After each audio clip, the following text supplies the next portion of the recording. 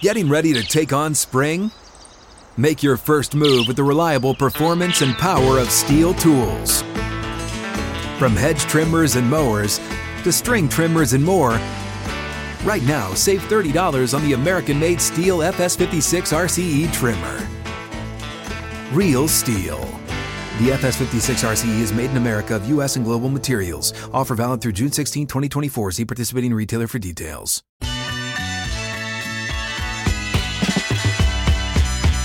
Just like that, the second hour is here. Hot Mic with Hutton and Withrow. Glad you're with us across the Outkick Network. Trey Wallace from Outkick.com will join us coming up in 20 minutes. Much to discuss, including the ACC, who reportedly is going to hold another vote to see about Stanford and Cal and maybe even SMU this go-around joining the conference. They were one vote short last time, but SMU wasn't a part of it. No. The reports are the financial demands have changed, where these teams are maybe willing to take less or nothing for a couple of years. Report what Stanford was, yeah. And now, suddenly, okay, we'll get back to the negotiating table. That tells me, Hutton, they have the votes. Someone, NC State, North Carolina, Clemson, or Florida State. NC State and North Carolina are voting together, so that might be it. Maybe they switched, or maybe Clemson or Florida State has decided that they're now worthy of an ACC invite.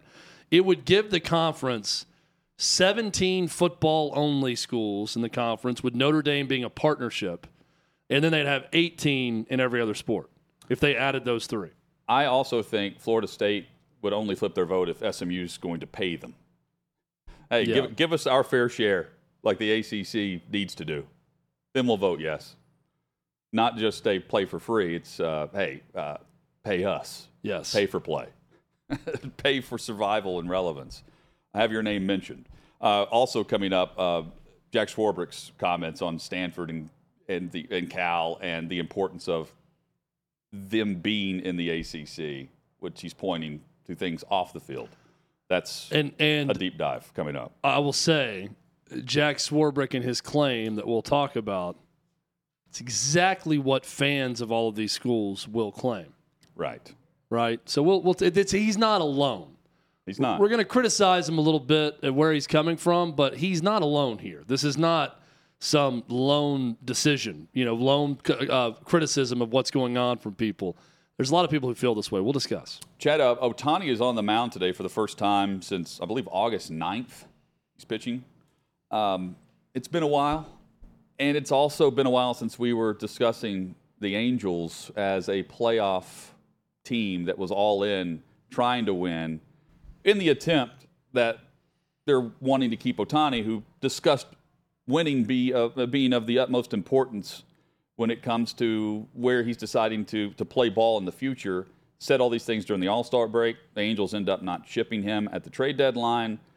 And here are the Angels with Ohtani, but with nothing to show for it based on what they acquired in the purchase, not the sell. Yeah, let's review.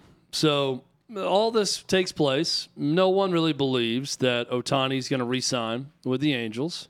And Angels ownership decides, you know what? We're going to roll the dice. We're going to take our chances. We are not going to be sellers. We're going to be buyers. We're going to trade for Lucas Giolito and others. We're going to go for it. We're a game and a half, 2 games out of the wild card right now. We've got 2 of the most transcendent baseball players of their generation on our roster, one of which might be the greatest baseball player of all time in Shohei Ohtani. And it will show that when his career is over with what he does as a pitcher and a hitter. Mike Trout's going to come back. Let's go for it all right now. And when they made that decision, I said, I honor the fact that they're at least trying, and they can say they gave it the old college try. But if this fails, the Angels are one of the most disappointing stories in the history of sport. Not just baseball, not just American sports, all of sport globally. This is one of the biggest failures you will ever see. To have Ohtani and Trout in their prime and to not go to the playoffs one time. The playoffs, as Jim Morris Sr. once said. Not a World Series, the playoffs. Can't get to the playoffs. At the trade deadline, they make this decision. They're going for it. Since the trade deadline, after last night's 4-3 loss to the Cincinnati Reds, the Angels are 5-14. and find themselves 10 games out of the final playoff spot, which I want to applaud the Angels for doing this. They went for it, and they lost. Like they've lost ever since they've had two of the greatest players of their generation. They will not be in the playoffs. Not going to happen this year.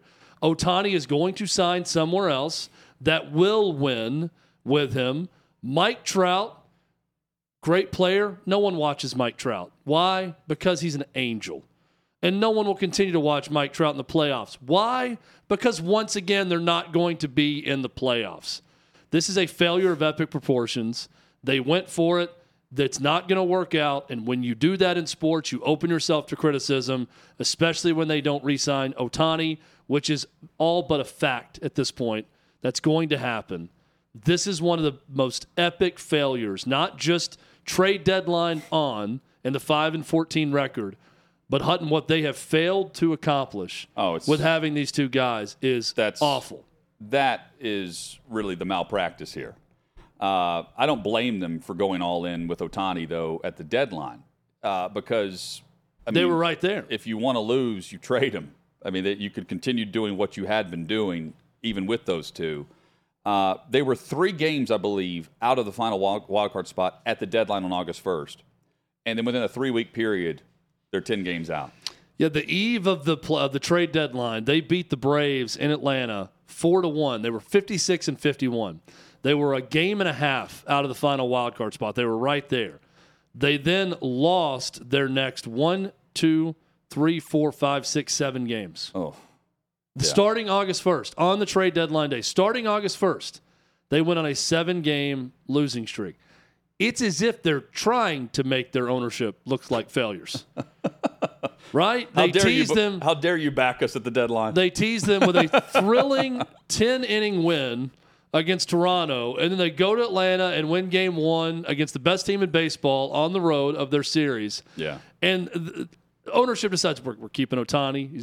We're going for it. And they honor that going for it by losing 7 straight games from that point forward. And they're out of the playoff chase. Chad, so the Angels will certainly be remembered, right, for going for it but swinging and missing, having this collapse, but also not winning with Trout and Ohtani. Meanwhile, the Baltimore Orioles are not going to be remembered. Best team in ball, but it doesn't matter. It does not matter because John Angelos is the controlling owner of day-to-day operations of the organization who cannot let his team simply win now. They have been the team that has sold the star power of Machado and others over recent years. And in return, they're getting star power in the minors that are finally delivering on a major level with a young roster. And already, Angelos is saying, hey, unless we raise prices considerably, day-to-day prices, we're not going to be able to keep these young players for the future. We're going to have to sell. We're not going to be able to buy in. We're not going to pay to extend on these contracts like you would see, the Atlanta Braves do, who many have said Atlanta and Baltimore for the World Series. Even Michael McHenry is saying this. That's his prediction. No, I'm not going that way because while the team sucked, it was on the Angelos family for shipping out the star power that allowed them to win, that allowed fans to buy in. And now that they're winning, Angelos can't keep his mouth shut until the offseason and allow the youth to take over and realize what they don't know, which is ownership sucks and our future isn't here, even when we're winning at a clip that we haven't seen, even when the O's have the attention again, even when it's not even about the roster, but about the announcer, for simply stating through a graphic facts that the team is better this year against the Tampa Bay Rays than what we have seen over the last 15 series against the Rays organization. You were a disaster against the Rays. And it was a positive stat that apparently didn't come across that way at the ownership's table. And now they're saying, we had no idea exactly why Kevin Brown was suspended in terms of that reason. when for weeks we went through a process of either not knowing where he wasn't on the air or through a week straight of chants at the ballpark saying free Kevin Brown. The guy's even tweeted out that he stands with the organization, and we still don't know the exact details of this quote-unquote suspension that they're trying to shove under the rug. What Angelos has done, Chad, is shove his team under the rug before we even get to postseason play. We asked this to Kurt Schilling yesterday when he joined us here on Hot Mic. I agree with you that the Orioles are legit. The problem is I don't think they're like the Braves. They're not going to win it because their owner won't shut the hell up and allow them to just go win instead of talking about the future. And just get your guy with his finger on the bleeper. The Angelos comment the other day about we can't win unless we raise prices massively is complete. Yeah, and it's a huge distraction. And that is why the owner will be the reason that they don't get it done, not the young stars. The ownership is the reason they suck for 2 decades, and the ownership is going to be the reason they don't have a consistently winning team going forward if they don't spend. Angelos, that was Kurt Schilling, host of the Kurt Schilling baseball show. Well said by Kurt. Outkick.com. Chad, Angelos has said that it regrets that the Kevin Brown situation became such a distraction. Brown didn't come to become a distraction. Angelos is the distraction for his own ball club that doesn't have any. There's no relevance to a distraction currently other than the distraction of they're the opponent for the opposing dugout worried about getting their asses kicked on a day-to-day basis. Instead, the current owner of the best team is looking down upon the young talent, cheap payroll talent currently, saying, you know what, well, I'm going to go ahead and let everyone know I'm not going to pay for the future, even though the future is about, at least I would hope so, winning. It's not. The losing organization because of loser ownership. And that's just the facts. Kevin Brown can't say it because he gets suspended, but that's also just stating the facts. John Angelos sucks. He does. And when he says things like, I'm going to have to raise the ticket prices to a certain level to pay these guys, and, well, I don't know if these Orioles fans are going to pay those prices to come see this team, even if they're good. I don't think they're going to do that. We're not going to have, they're not going to want to see the ticket increase of what it's going to cost to try to keep those guys to break even, and people just don't know how difficult we have it. I hear bitching and moaning like that, and I hear a guy who thinks that the grass is greener in another town and that wants to move somewhere else. And this kind of ties back to the White Sox story earlier. While there's a lot of history with the White Sox in Chicago, and I am a traditionalist and I'm a fan of history, I also think we can't ask the question, does Chicago really need 2 Major League Baseball teams right now? But I look at the Orioles' history in Baltimore, I think that's very important to the city of Baltimore. And they don't have 2 baseball teams. And it would be a real blow to the city if the Orioles left. But if we continue to play sort of this game of civic chicken with every town, and what Angelos is saying, look real deep into what he's saying. I'm going to have to raise ticket prices to a level that our fans won't spend to go to games, even if this team is as good as they are right now. They're not going to spend it, and I can't make the bank account break even if we pay everyone what they're going to demand on the open market. That sounds like a guy who wants to move the team to some market where he thinks he can charge for tickets to that level. They can sell out of suites and everything else and get people excited. But if you constantly play this game of civic chicken with the city you're in, eventually run out of cities that are viable economically to move to. There's only one Nashville right now that every single team is rumored to be looking at as a possible landing spot. There's not a lot of other places out there that's going to be economically viable for what you're trying to do. So if Baltimore doesn't work for you, there's not a lot of other options that would work for the Orioles. And I think that game gets a little tired. But you're right about this, Hutton. Self-inflicted wounds by Angelos as an owner for an Orioles team that the story should be all about what they've accomplished this season. I mean, so the Braves have, 81 wins? I think as of last night, Orioles 81. have 77. Yeah. 77 wins. And that's just their win total is more than their entire payroll this year. They have a $70 million payroll. That's 28th out of the 30 clubs. That is due in large part to awesome. To the service time of the young roster, right? But so that's already, for a cheap owner, this is perfect. Allow them to win and then sell even higher instead of pointing out the fact that, you know what, this is cheap payroll and it's going to continue to be because we're going to sell these players instead of paying them whenever it comes time to actually pony up and sign a paycheck.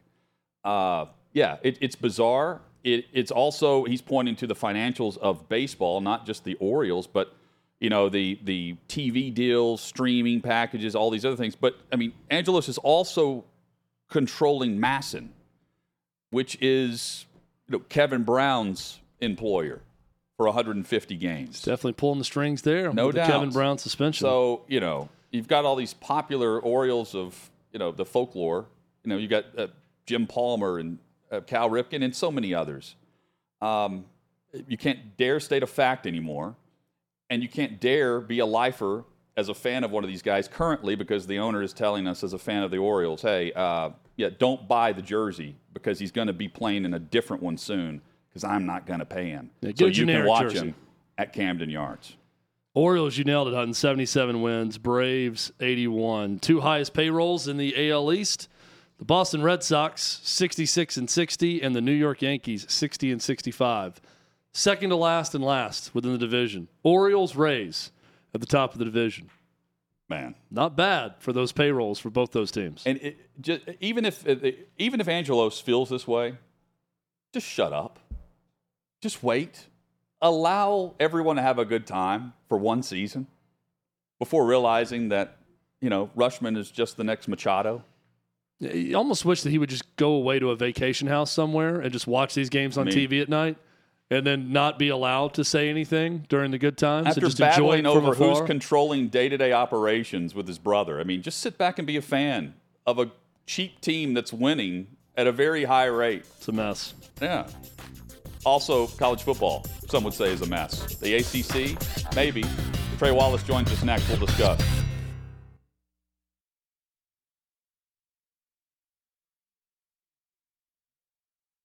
What's up, everyone? It's Nick Wright, and I got something exciting to talk to you about today. Angie, your ultimate destination for getting all your jobs done well. Now, Angie isn't just your average home services marketplace. It's a game changer with over 150 million homeowners served and a network of over 200,000 skilled pros. Angie has experience and expertise to tackle any project with ease. Whether you're looking to spruce up your backyard or undergo a major home renovation, Angie's got your back.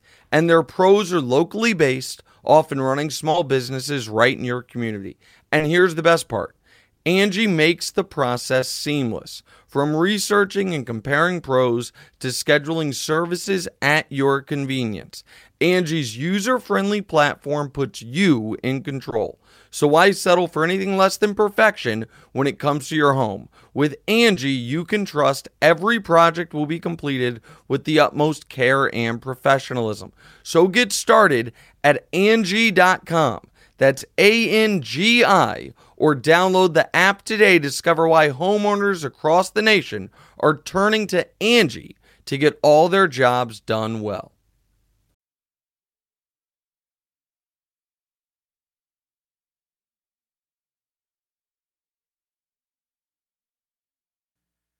Primary complaint coming up in 20 minutes. Hot Mic with Hutton and Withrow with you across the Outkick Network, getting you to 6 o'clock Eastern through your workday. Trey Wallace is helping us do just that, covering all things college football for Outkick.com. Trey, good to see you, man. Yeah, guys, always a pleasure to join, even if it's a little bit earlier in the week, because we've got a big week of college football ahead. It's never too early to talk college football with you, Trey. Hey. That's the way I view it every single week. We could open a Monday show talking to you about college football, and it would be appropriate. It's never too early.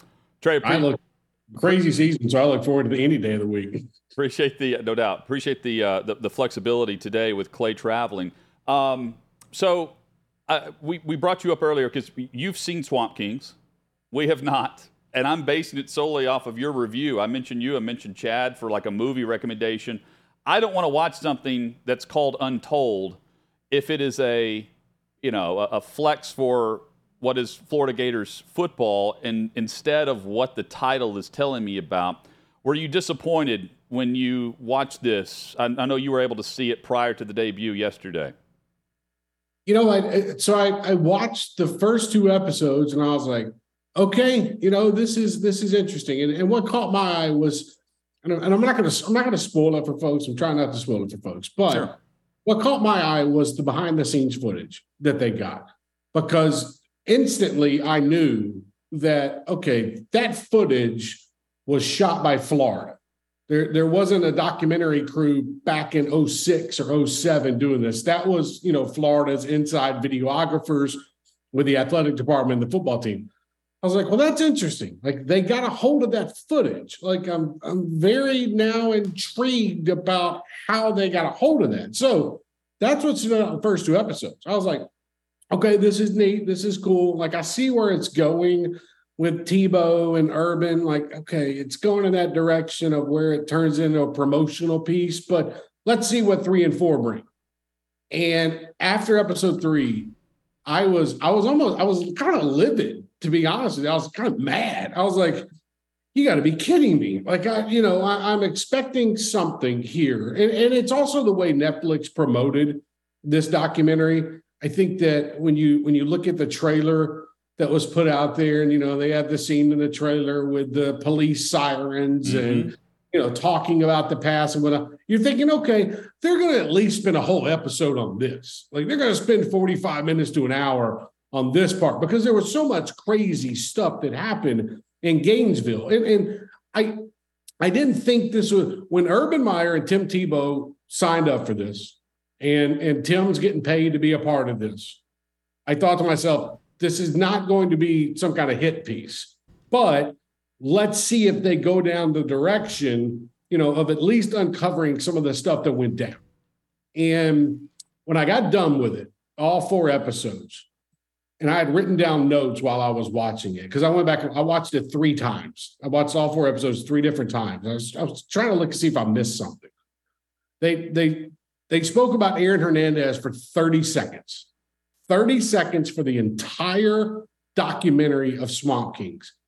And I thought to myself, that makes 0 sense. Why are you doing that? And I know, you know, the director told me, I spoke with the director about this. You can go check out the article if you want at Outkick.com or find it on my social feed.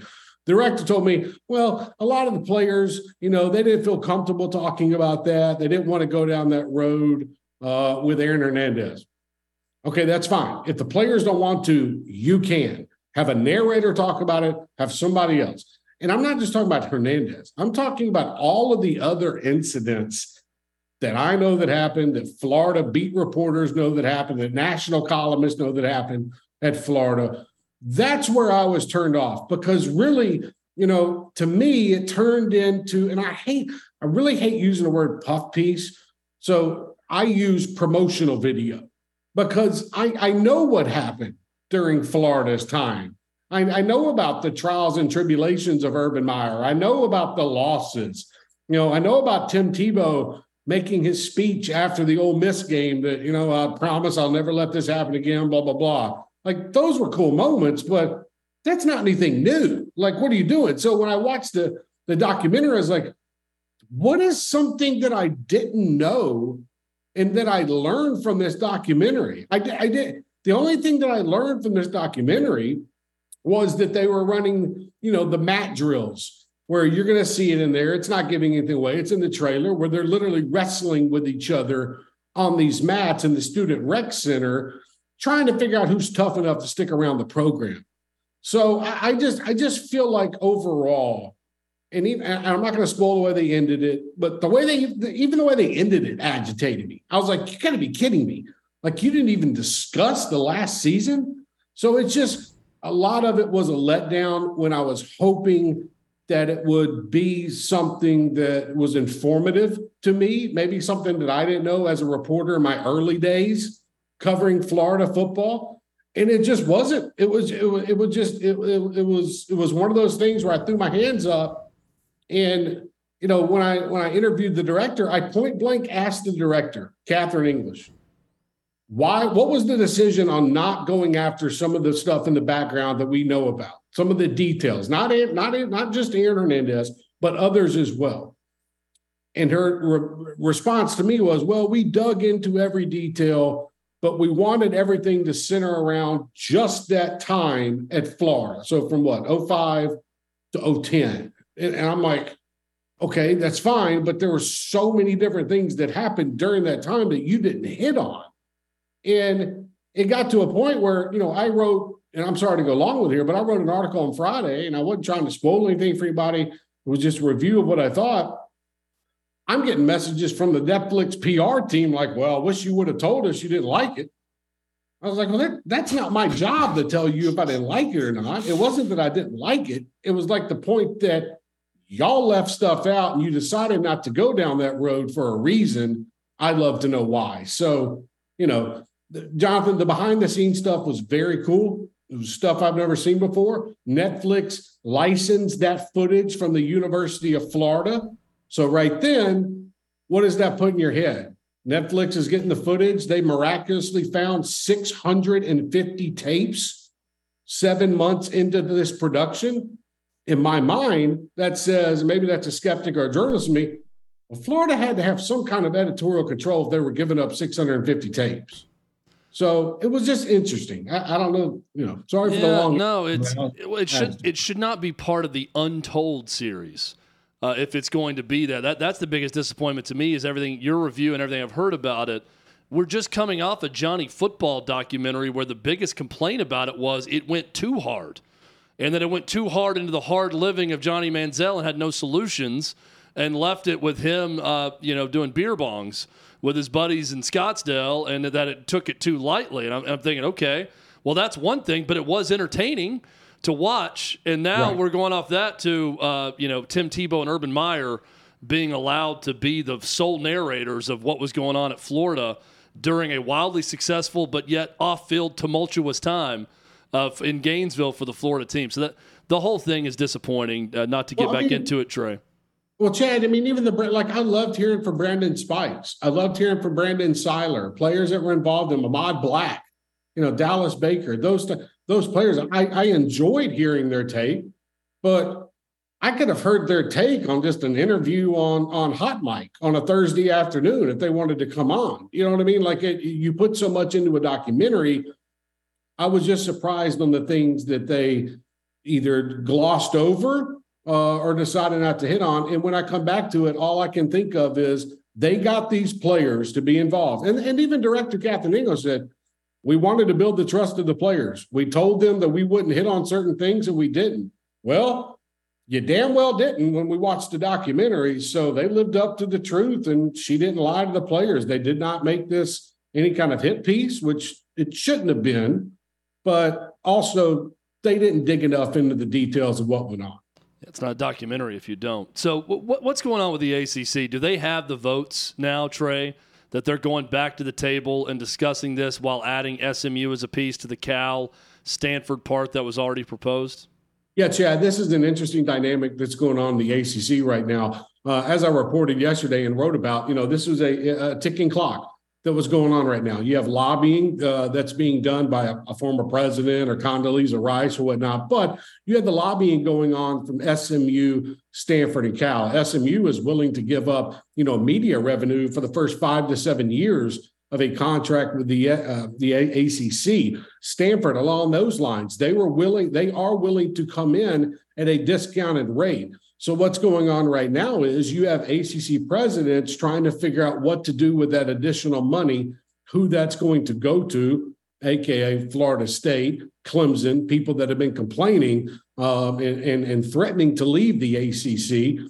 Maybe not Clemson, but Florida State, a lot of it. So now it's all about the look. Is this serious? Yes, it's serious. It's been serious. It's not like this died down last week when they didn't have the vote. They're one vote away. Like these presidents, they lobby for a living. You know what? And the fact that if you're one vote away from getting 2 new members or 3 new members into the conference, you continue pushing. And that's what they did. That's why I wrote about it yesterday. Like this never stopped. They continue to go after it. So looking at it right now, I think the timeline is from today, it's 4:32 Eastern time right now. probably all the way to this time next week, right before week 1 of the college football season. Stanford and Cal would love to have this done and wrapped up, and so would SMU. And so if they can figure out the financials to make it beneficial to Florida State and some of these other teams and make them happy and splitting up the revenue that those 3 teams would not take during the first number of years of the contract, I think you will see all 3 in the ACC starting in 2024. And the biggest outlier here, guys, out of this whole situation is Washington State and Oregon State are the ones sitting back, probably hoping that this deal with the ACC falls through, so then they would be able to either maybe go with Stanford and Cal if they join the Mountain West if it fell through, or even Stanford along the lines of them going independent, so maybe Oregon State would join up with the other 2. So, there's a waiting game going on between the 2 outliers, while Stanford and Cal are trying their hardest to get into the ACC and have some kind of financial stability, over the next 10 to 20 years. So this thing is not stopping. It's going to keep going. And you know what? I think they're going to lobby until they get that final yes vote that's needed. Trey, always great. It's great to have college football back this weekend, and we get to see the Irish on the field against Navy in Dublin. I'll be watching that first and foremost. Is there another matchup that's of interest to you? I mean, I'm obviously going to say Hawaii Vanderbilt just because of, Clark Lee and what I've seen him do. I think we all remember last year's Hawaii Vanderbilt game when they played it at what it looked like a high school stadium in week 0 in Hawaii. I think that's an interesting matchup. It's at night, 7:30. That Notre Dame Navy game is, look, Notre Dame Navy is going to be fun to watch because you just never know what Navy is going to do. I expect Sam Hartman to go out there and throw for, 350 yards against Navy, but these service academies always put up a fight, and you play this game overseas and, give it a nice time slot of, I think it's 2:00 in the afternoon. It sets up an interesting game. And let's see what Marcus Freeman has in year 2 of this system where he, Notre Dame's expected to be fighting, for a college football playoff spot. Can they do it? This is going to set the tone. And, obviously at night, if you've got the Pac-12 network at 8:00 at night, tune in and watch Caleb Williams, the reigning Heisman Trophy winner. He's going to play San Jose State. It's not going to be a good game probably after the first quarter, but at least you get to look at what Lincoln Riley's offense is going to look like this year and how Caleb Williams is coming back, in 2023. So, but the key to that is you got to find the Pac-12 network. If you don't have the Pac-12 network, I would suggest maybe trying to find a stream online. I'm just going to throw that out there. So I am interested in the weekend, and I'm definitely interested in what happens on West End and definitely what happens in Dublin, Ireland. Final 30 seconds. Easier to find the Pac-12 network or the Pac-12 commissioner right now? Oh, goodness gracious. That Pac-12 commissioner is probably on some I can't even say the word that I wanted to say. Yes, I would probably say the Pac-12 network because I have a lot of great friends in the industry that will send me links to be able to watch. So I'll go with that. There you go. Pass those on to us, too. Game, I think, available on Crackle. As you can find it as well, if that's still around. Crackle 2, Crackle yes. Plus. Crackle Plus, I think is how they pronounce it. Trey, great stuff, man. We'll catch up soon. Guys, have a great week. Appreciate you having me. Trey Wallace, Outkick.com for the very latest as college football kicks off. Got some more thoughts on the ACC vote and look at it from the reflection of what Stanford and Cal are telling us based on what's reported to be their stance and why all of a sudden the ACC is going back to a vote. I'm curious what it says about how they view making a decision immediately versus just waiting to see what happens with Florida State and Clemson. Plus primary complaint. I'm curious about your primary complaint. Oh, I'm ready to go. That's what I'm curious about. That's next here on Hot Mic.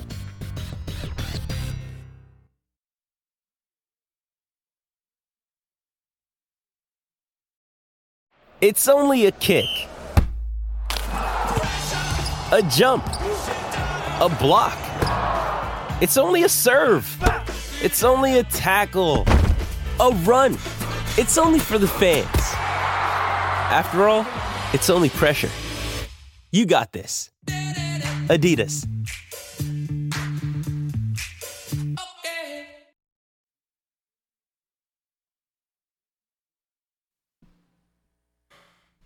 There's a surprising backup quarterback that was named today in the NFL. That's coming up in about 20 minutes. Hot Mike with Hutton and Withrow rolls on across the Outkick Network. Primary complaint just around the corner as well in a matter of minutes. Chad, hear me out on this. So, aside from Stanford reportedly telling the ACC, and they've reportedly told this to they've informed the Pac-4 of this. Hey, we've told the ACC we want to be a part of the conference and we're not going to take any of the media rights money, right? Because that's the big issue for Florida State and Clemson. It's like, why would we continue to divvy this up if there's no added value for more money coming to us, right? Us meaning the entire conference, not just them. We are special. You are not. We deserve more money, not less. We're not going to give our share to anyone else. Yeah, we're not going to split it. Unless they're going to make us more money. Oregon is taking a cut based on what the revenue share would be for the Big Ten, but they're still getting paid. They're getting reports of like 50 or 60% is what was reported when they joined along with Washington. Doesn't this also say a couple of things? Number one, the media rights contract through ESPN, $36-37 million annually for ACC teams. I wonder if this is also under the idea that we're going to see a new structure and payout for the college football playoff whenever they reconvene at the commissioners' meetings this week and then again in September. Because right now the Autonomous Five, every conference in the Power Five gets $80 million guaranteed based on the college football playoff with 4 teams. That's moving up, and if you're going to distribute this and it stays the same, it's going to be a Power 4 that's distributed, so that would be $100 million. Instead of 80 times 5, you have the 100 times 4, and you get the same price. And then if you expand it to 16, there's more money involved there too, because more money would be coming in to entice that jump. I think it's that, but it's also, isn't it Stanford also saying we're not going to put up a fight here because, number one, we need a landing spot now, but also the landing spot in the ACC is pretty good, and we wouldn't just repeat what we just went through. Doesn't it also say the ACC is stable? With Stanford and Cal willing to do it? Cal's like paired up with Stanford here. Notre Dame's going to bat. Yeah. And to me, it's like, okay, that's Stanford realizing that Notre Dame is sticking there.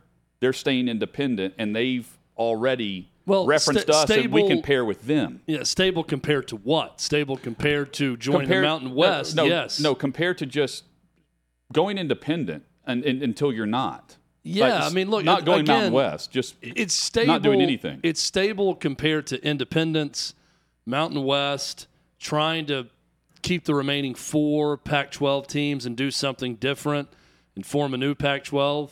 Joining the ACC at a reduced rate or no rate, and for the short term, you can't do it forever, obviously, but for the short term, I think is more stable than those situations.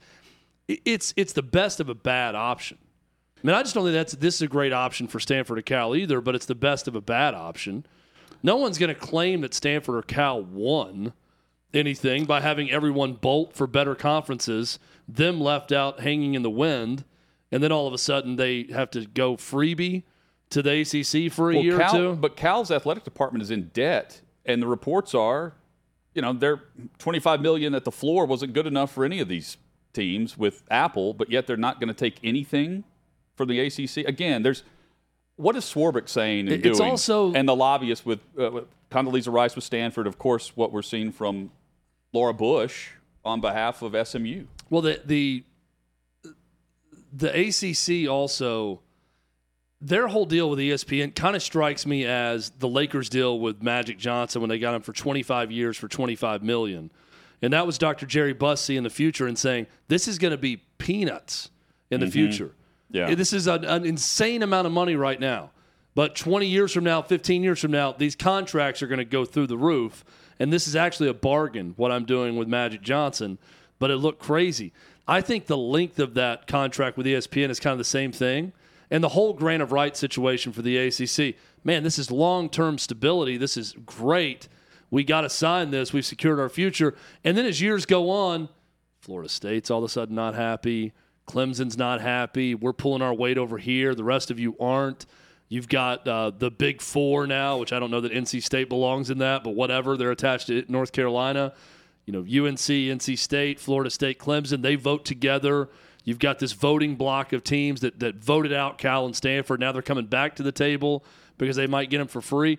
Again, stable, yes, compared to other options that are bad, but compared to Big 12, SEC, Big 10, I mean, it is SEC, Big 10, then Big 12, a jump down, then ACC, and then everything else is really tenuous. All the Group of 5 conferences are tenuous. The ones that were left behind, tenuous. I would argue Notre Dame and their situation may not always be as strong as it is right now being independent. They may have to choose a side at some point in all this as well. But Notre Dame has chosen the side currently of Stanford. And Cal's a part of it. But that and right now, if you're not a part of anything, you're a part of nothing. I get it. But you want someone to say your name. You need to be Heisenberg, right? And the ACC isn't saying Stanford as much as Notre Dame has been saying it publicly. And we'll get into Swarbrick's comments coming up a bit later in the show. Chad, right now, it's time to air our top grievance of the week with primary complaint. It's time to air our top grievance of the week. You can complain all you want. My job is so unfulfilling. Don't run away from your feelings. It's time for Hot Mike's primary complaint. Guys, my primary complaints this week, I want the option to be able to find any Bluetooth device that I can't find when I'm searching for it, namely like earbuds, off-brand headphones that I love, Raycon. I want that more than I want the Apple product. I want an app. Maybe it exists. I haven't been able to find it. I want an app that will hook up to Bluetooth, no different than my iPhone, walking into any Bluetooth device that I want to play music on, regardless if it's Apple or not, and I can connect to it and play music. I want an app. I want someone to send me this that allows me to hook up any device I want to through Bluetooth that will do something to allow me on a map to tell me where that thing is. I hate the fact that I can find my iPhone, but I can't necessarily find every single Apple product, and I know I can't find an off-brand product through Find My iPhone. That's my primary complaint. Did you say Raycon is the name Raycon. of the? Yeah. You want to see it? Yeah, I want to see these. I remember Raycom, the network. Yeah. Remember they carried the we're, Copper We're not Bowl? finding that. I don't know why this always strikes me, but during the holiday season, they carried the Copper Bowl from Tucson, Arizona So on tiny. Raycom. So tiny. Did you get that at Radio Shack? Raycon.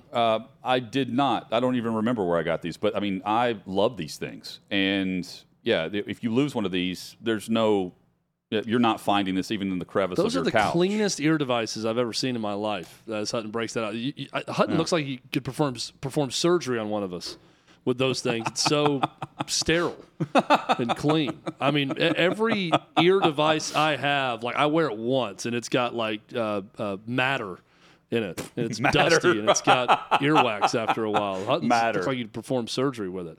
I'll tell you one place that I won't be performing surgery anytime soon, and that is at a local Chipotle. And here's why. The people there are very angry. And I don't know what I did to them by just simply stepping into their restaurant, saying hello, and trying to order what I want in my chicken or pork bowl or whatever it is I'm getting at that time. But the people at Chipotle are getting angrier and angrier every single time. I enjoy my food less when you serve me the food with such an attitude and like you're so pissed off to be serving anyone in line. I mean, this takes like Lunch Lady Land, the cafeteria, the Sloppy Joes, the next level. You're looking for a hair. When you're at a place like Chipotle, well, it's not even that. It's just the manner in which they sling food into the bowl. And I'm only complaining about this because it's happened the last 3 times I've been there. You're having a duck? White or brown? Brown. And I mean, they are taking it's like a sport to them to sling the rice as hard and angry as possible, and it goes over the other food items there. I would like the corn salsa and the mild salsa. And they are picking this thing up, and they are splattering it down on the bowl. It's flying everywhere. They're giving me about half the meat they once gave me. You got to order double meat now to get the amount of meat that you want. And then when you go for guacamole, because you're paying extra for it, let's just take half the whole container of guacamole and drown my bowl in the guacamole just to really go ahead and put the cherry on top of this angry sundae that I'm being served at Chipotle every time. Just chill out. I don't even need you to be that fast at Chipotle. Just calm down with the level of animosity you have with picking up the big spoon and putting food into a bowl. Just calm down. I get it that you may hate that shift or you don't like working or what. Just let's all play pretend for a second. Let's you pretend that you're happy to be there and just calmly put the food in. Putting it in angry isn't going to speed up the process or get you closer to closing time anymore. And I'll pretend that the food is really good, that it's gourmet level. We can both play pretend together. That is my primary complaint. As a burrito bar enthusiast, Chad, the play that you need to make is whenever you order the meat, you don't say the double meat first. You just say like, hey, I want this. And then you go back and you act like, oh, you know what? I forgot. I actually want to make it double meat and then add the other meat outside. Like in this case, it could have been chicken at first. And it's like, you know what? I want double meat with steak as well. And then usually you can get a little bit more there. It's a trick of the trade. So a psychology play by you. Yeah. If you just say double first, they're going to give you like 1 1/4 serving. They'll be very, they won't be very fruitful with it. We'll put it that way. But guys, as it relates to my primary complaint, it has to deal with whenever there is road construction that leads to a detour. If you're going to shut down a road for 3 months, you better do something to the road when you open it back up. There's a route I take whenever I go to the gym every night. And for the past 3 months, that's been shut down, had to go to a detour. And I was thinking, wow, I knew this road, pretty curvy. The asphalt had a lot of potholes in it, so awesome. They're going to be fixing this up. And so then this past week, whenever I got back home, I actually am to Nashville. I'm making this trip, and I'm like, oh, wow, the signs are all down. This road is open again. I was excited to drive it, seeing like, what have they done? They didn't do anything. I think this country club just shut down the road so they could do something else on the side, just limiting everybody else from using this road. And the road, if anything, they made it worse. And I don't understand why you can shut down the road this long and not improve it one bit. And that is my primary complaint. You got a construction delay without the benefit of the construction being complete. Yeah, there's no point to it making my ride more enjoyable moving forward. That's rough. Whenever there is anything going on bad on the road, like a pothole or something out there, construction, or there's a nail left behind, at a construction, I find it every time without fail. And I'm usually going like the fastest over it that, I could possibly do it. And there's no way to avoid it. That's how my car ended up in the shop recently. With as much construction around us, I'm surprised that we all don't have flat tires more often. When you go to the tire place too, I always talk to them, is this a common problem? And they'll always give you, especially if you go to a similar place in a certain neighborhood, they'll say, yep, because of this, and this construction project. Yeah. They can point to the construction projects causing the nails in the tires to get tires replaced. And this, I don't believe them half the time, but sorry, this cannot be plugged. You'll need a new tire. It's your sidewall. No, I'm looking at it. It's not. It's punctured the sidewall. You're going to need a new tire. We can't just plug this for $30. The diameter of which you could actually plug the tires about half a centimeter wide to people that work at the tire place.